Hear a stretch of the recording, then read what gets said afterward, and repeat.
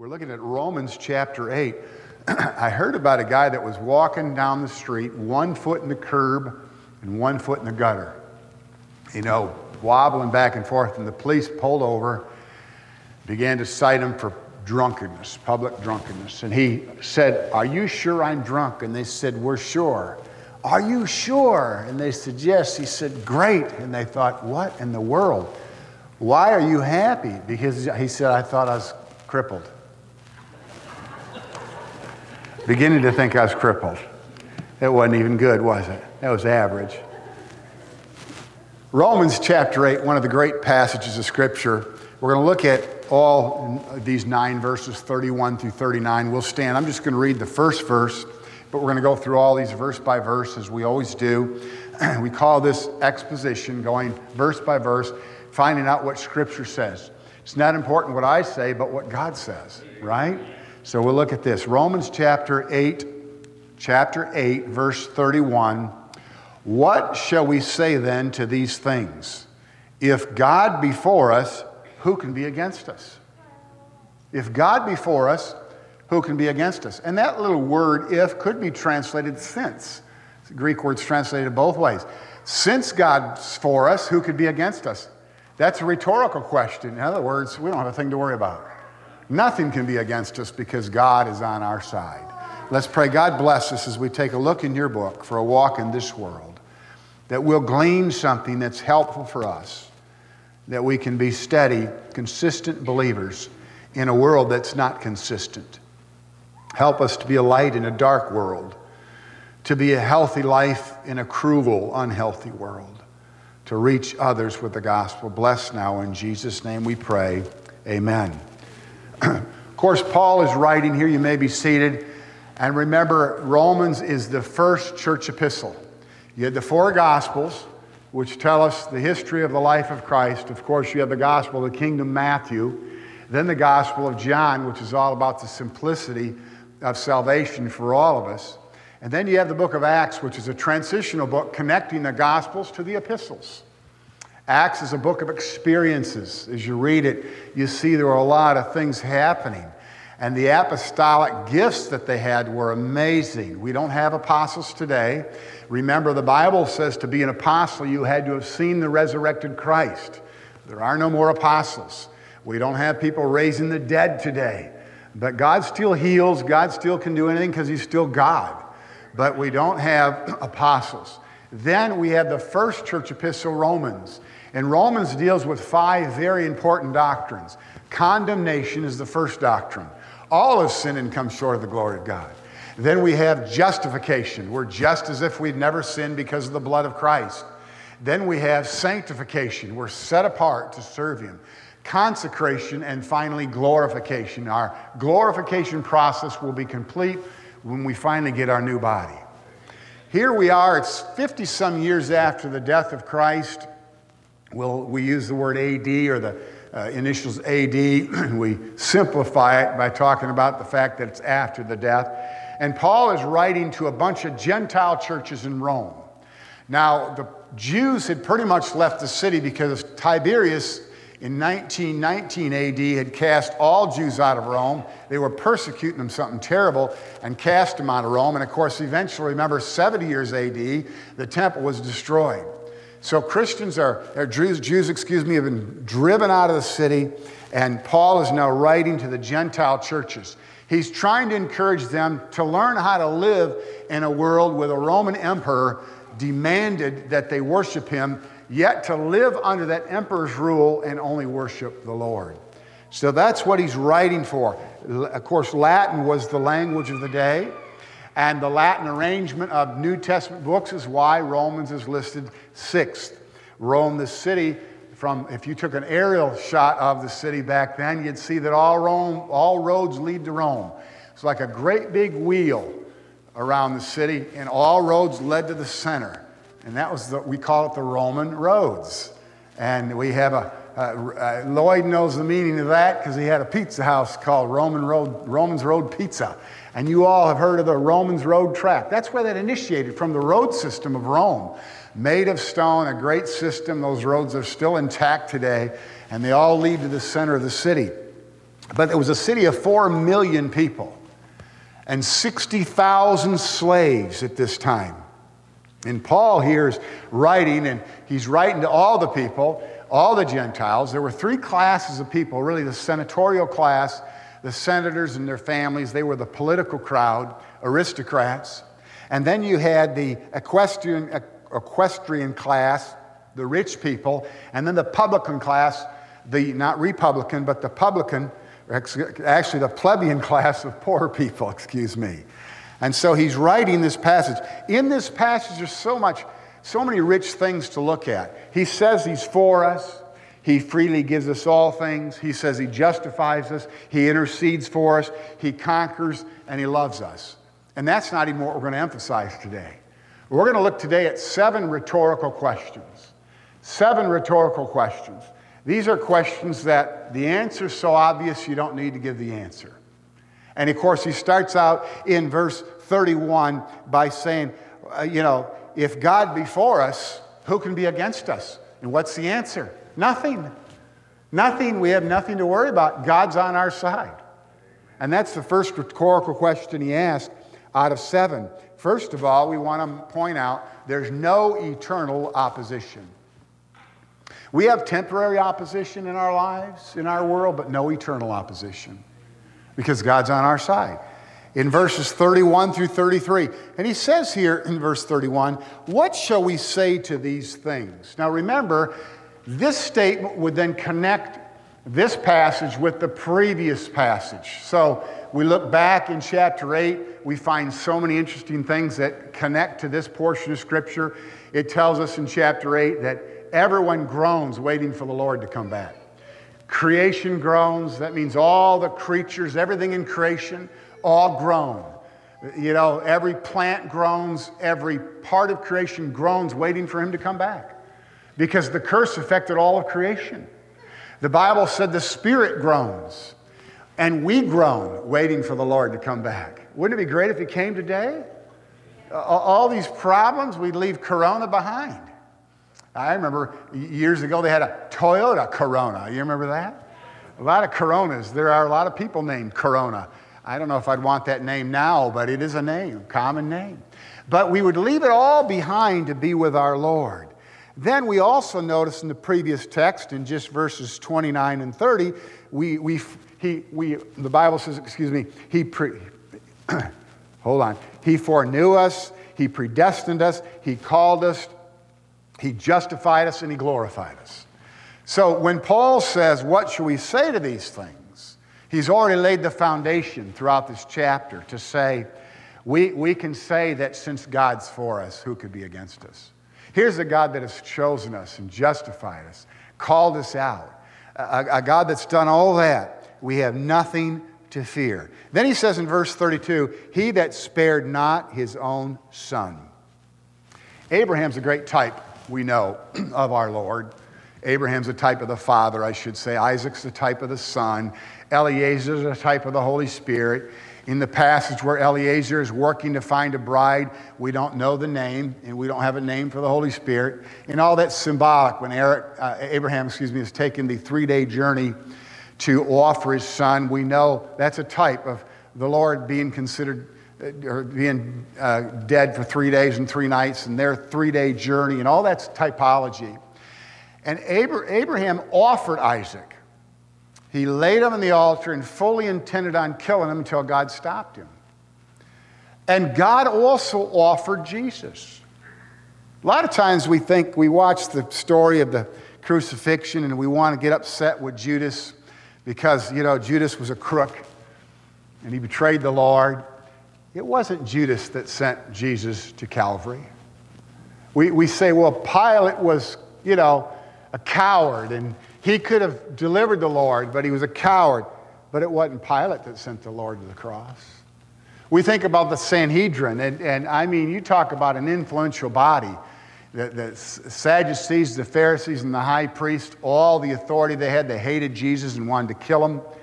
And we think about how controlling they were of everything that went on in the city as far as the religious crowd. They were the controllers, but they didn't send him to the cross. 1 John 4:10 says this, He sent his Son to be the propitiation for our sin. He sent him to the cross. In fact, Isaiah 53:10 says, it pleased the Lord to bruise him. It pleased God to bruise him. How would it please God to bruise him? We know in other parts of Scripture it hurt the Lord. I mean, God gave his only Son. Then how would it please him? Well, it satisfied his anger.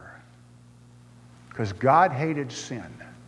And Jesus became our sin, and that pleased God. So you see, it wasn't Pilate or Judas. It was God that delivered him up. It was God that offered him. The Bible says here, delivered him up for us all. And how shall he not with him also freely give us all things? That's a great word, freely give. It's our word charizomai. We get our word charity from it. You know, charitable organizations. A church should be charitable. That's the word. It's translated in Colossians 2:3, having forgiven. In the middle of that word forgiven is the word give. It's all about charity. God gave his Son freely. Last week in Ephesians, we talked about the gift of grace. It was a gift, not of works, lest any man could boast. It was a gift. So he freely gave us all things. Then we get to verse 33.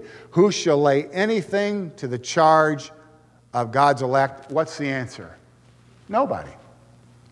Nobody can lay anything to the charge of God's elect. Now look at Acts chapter 26. Acts chapter 26, just a few pages before this. And we want to show you how this Greek word is translated. Here it's translated in our text, charge, but in 26:2 it's translated accused. And the last line, it says, all the things whereof I am accused of the Jews, Paul says. Same word, same word. It's a word that really means an indictment.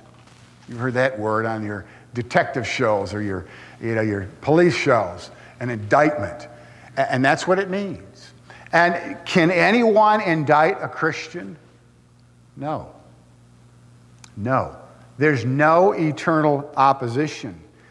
No one can indict us, eternally speaking. We can get in trouble down here.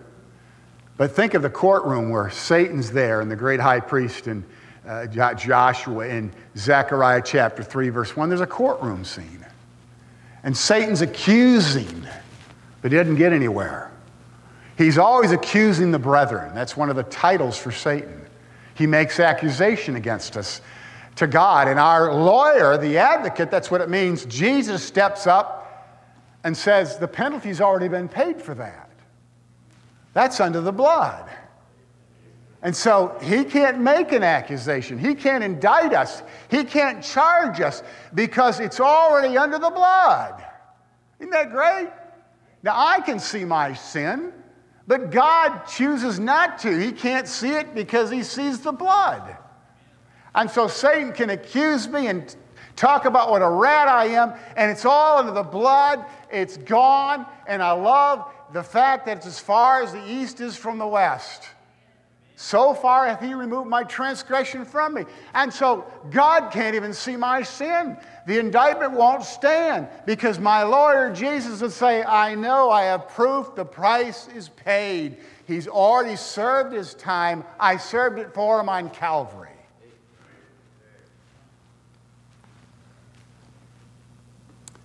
And we find in verse 34, no eternal condemnation. Who is he that condemneth? What's the answer? There's no one. No one can condemn us. No one can condemn us. Another one of these 7 rhetorical questions. It's Christ that died. And adding to that, he rose again. Is risen again, who is even at the right hand of God, who also makes intercession for us. I love Romans 8:1. There is therefore now no condemnation to them that are in Christ Jesus. None. Nada. Zero, zilch. And then he ever lives to make intercession, Hebrews tells us. 7:24 and 25. Here it says the same thing. Jesus Christ is at the right hand of God, and he's making intercession all the time for us. Because Satan continually accuses us. He makes an accusation, and the Lord defends us. And once you confess it, you're cleansed again. That word catheter, remember 1 John 1:9? He cleanses us. Once you confess it, it's gone, and you're clean. And Satan attacks us every day, constantly accusing us, constantly trying to trip us up so he can say to God, your justification didn't work for him. And then Jesus steps up, and the only perfect lawyer that's ever been, and I'm sure there are some good lawyers, but some of them have bad names, but he never has sinned and has never done anything wrong, and so he's a perfect advocate for me, and he defends me all the time. And I make him work pretty hard because of my stupidity sometimes.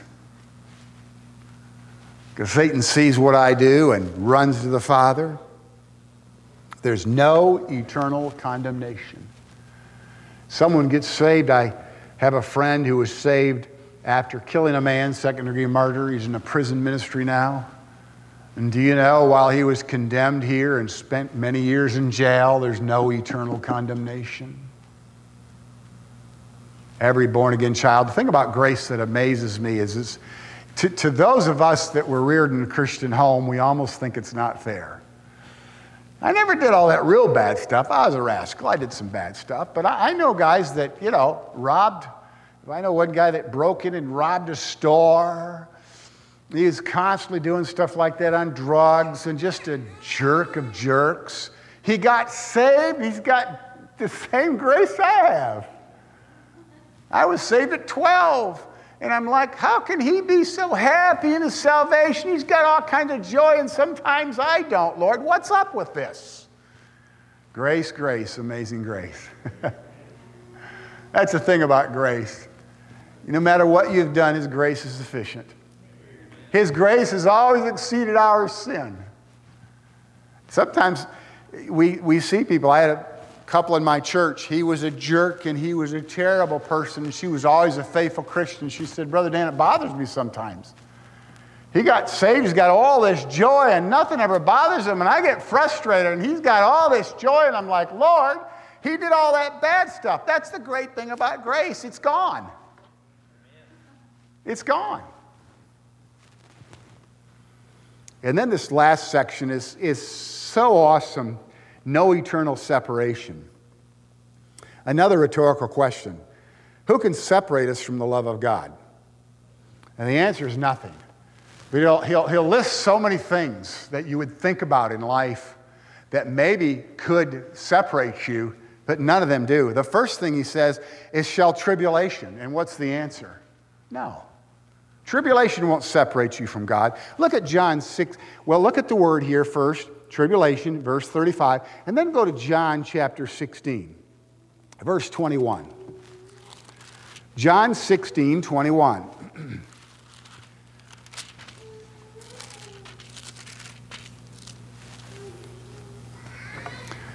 And a woman, when she is in travail, has sorrow because her hour is come. But as soon as she is delivered of the child, she remembereth no more the anguish. That word anguish right there. That word anguish. That's the same Greek word as tribulation. Labor pain. And no matter what tribulation you have, no matter what anguish you have, that doesn't separate you from the love of God. You know, they say, by the way, somewhere in China, there's a lady having a baby every 30 seconds. We need to find that lady and help her. That's bad. That's bad. Notice the next, back in our text, the next word, tribulation or distress. This means a pressure from all sides. Does that ever happen to you? Isn't it something how that when you have a little financial stress, if you do, you also have maybe a little health concern and maybe a child that's getting on your nerves, and maybe there's a problem at work and you feel like it's closing in from all sides. You know what the Greek word is? And you know this word. It's the word stenosis. Stenosis. A narrowing of the spine. That pressure. And sometimes we feel that pressure. It's just coming from all directions. And it's an awful thing in life. It's an awful thing to have a disease where you're spine is under that kind of pressure. But life can feel like that. And you're like, I can't take it anymore. But you know what? That can't separate you from the love of God. Nothing can separate you from the love of God. The next word, persecution. Now, the Roman Christians were going to experience some of that, weren't they? The Jews have been run out of the city. What are they going to do with the Christians? They're going to throw them to the lions. They're going to torture them. They did terrible things to Christians. And that can't separate you from the love of God. And poverty, food, famine. Notice what it says. Being naked, being without clothing, or without clothing or food. I love Matthew 6. Seek first the kingdom of God, and all these things will be added unto you. Do you know, as believers, we don't have to worry about food, clothing, and shelter? We don't have to worry about those things. And it says, even Solomon in all his glory was not as beautiful as the lilies of the field. Probably a reference to the purple irises that just are everywhere in Israel. Do you know if you take a portion of a robe, a purple piece of material, and put it under a microscope, it's just a bunch of black dots? But if you take a purple lily and put it under a microscope, it's the most beautiful thing. God does a better job than we do.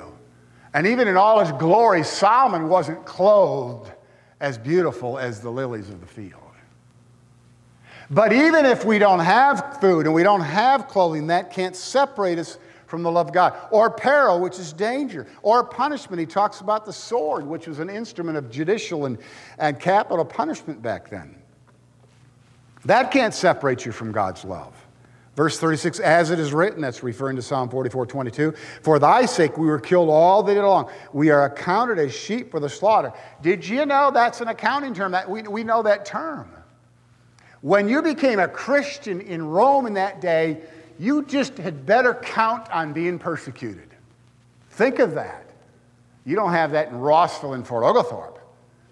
You don't have that in North Georgia, anywhere in America. You do in China. And you do in other places in the world. But that's saying here that if you are a follower of the Lord, just count on it, you're going to be persecuted. But don't forget that persecution can't keep you from the love of God. You're going to be with him forever and ever. You'll be with him and walk those streets of gold. Or the street of gold, it says. Maybe there's more. But I think the one street that goes right through the holy city is solid gold. Verse 37. Nay, in all these things we're more than conquerors. I like 2 Corinthians 2:14. He always causes us to triumph. You know, if you want to go through life pouting and bitter because of your temporary situations, you can choose to do that. But don't you think it's time to get over it and rejoice in the Lord? You're going to have difficulty, but you can still have joy. You could have a stroke. Mike could have a terrible attitude, but he doesn't choose to. People who had terrible financial situations, health concerns, marital problems, sick children, they can choose to rejoice.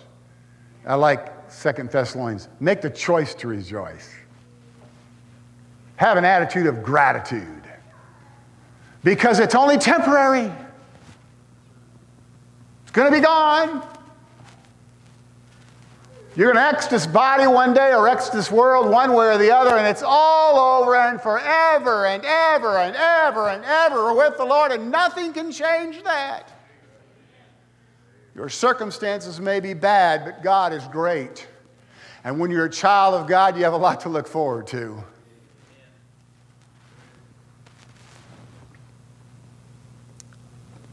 He goes on to list a few more things. In verse 38, neither death, you know, the Bible says absent from the body is to be present with the Lord. Nothing separates you. Even when you die, you're immediately with the Lord. Nor life, C.T. Studd said, sometimes we fear living.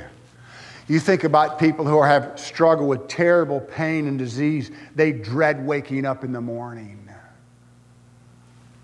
People who have financial people after them, they're struggling financially. They don't want the next day to come because the bill is due and the creditors are waiting.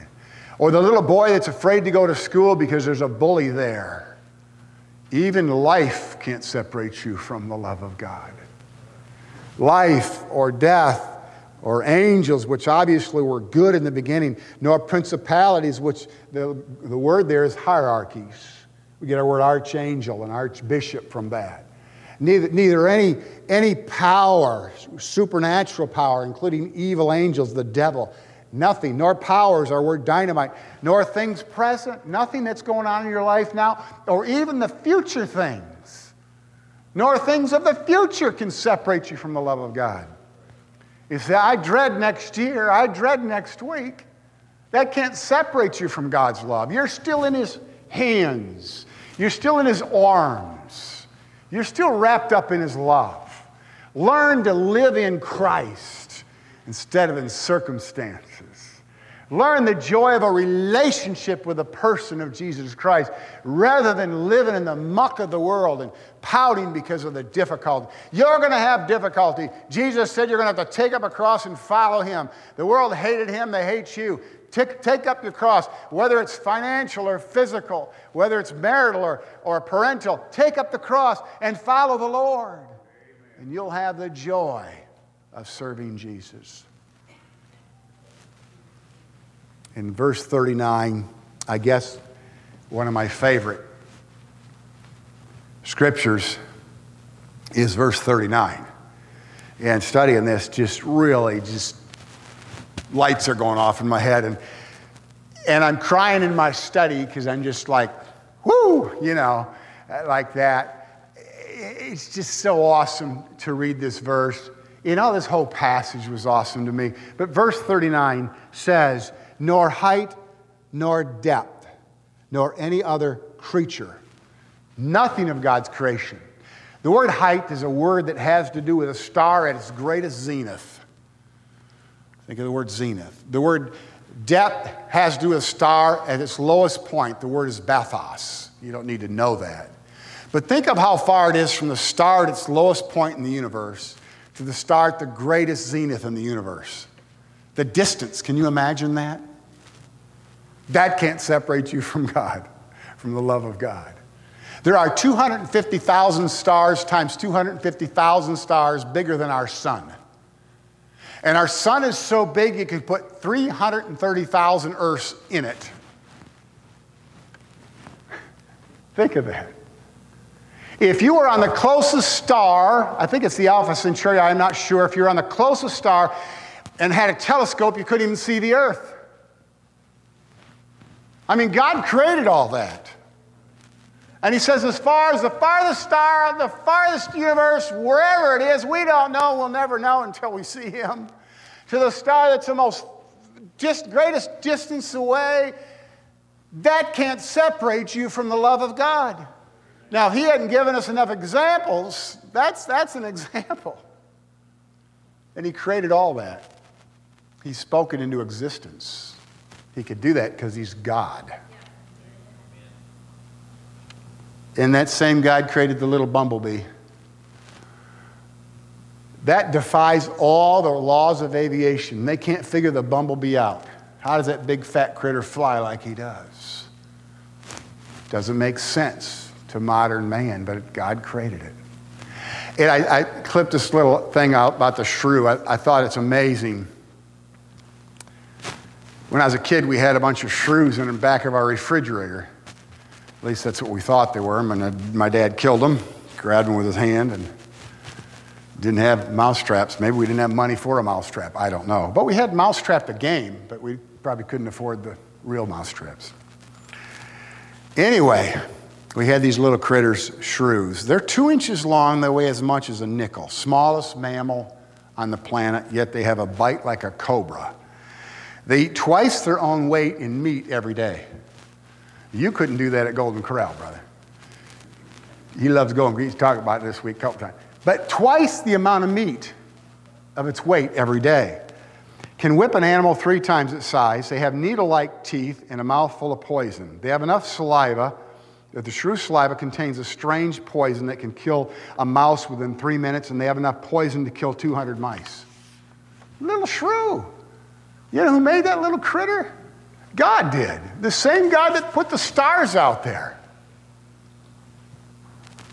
To think of the God who created this universe, he says to us personally, nothing's going to separate you from my love. I love you, and that's not going to change.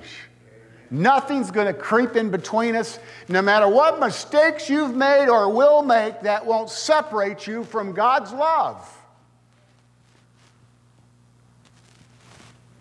And then Paul goes into chapter 9. Remember, there aren't chapter divisions of the Bible. And what does he talk about? After thinking about and reflecting on all this awesomeness, he says, now my heart's broken. Because my kinsmen, according to the flesh, they're going to go to hell. And that's a paraphrase. Jews are going to hell. I wish I could be accursed so they could be saved. And that should be our attitude leaving today. Stop moping about our trials and tribulations. I took my 13 pills this morning, my cholesterol pill, and my 2 blood sugar pills, and my 2 high blood pressure pills. Did I say that? No, 2 type 2 diabetes. There's 5 of those. Then I took they say I need to take a vitamin D and an aspirin. I took my antibiotic. I took my 11 pills. And I was like, I'm tired of taking pills. So I guess I'll mope around today and complain. But then I see someone who is in a wheelchair and think, why am I complaining again? Oh, the pills. I can shove a big chunk of pie into my mouth. What's the big deal with 11 pills? And I'm all worried about my little problems and the world's going to hell. We need to say, God, thank you for the privilege of knowing you for eternity, and these problems that are plaguing me now are just temporary, but there's people going to hell forever. We need to be about our Father's business, reaching souls for Christ. Let's pray. God, we thank you for these 35 minutes of preaching. I love to preach, Lord, but I always want you to minister to hearts, because I can't do anything but by your grace. And so I just pray you've spoken to hearts. And if there's anyone here, Lord, that needs to come and say, I've got to quit moping about my problems and be about my Father's business. And I need to realize how great the love of God is and be a positive, encouraging person in this world.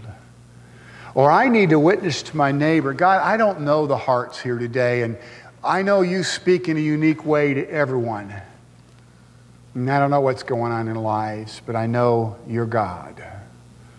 You know us. You know our being. You know our heart.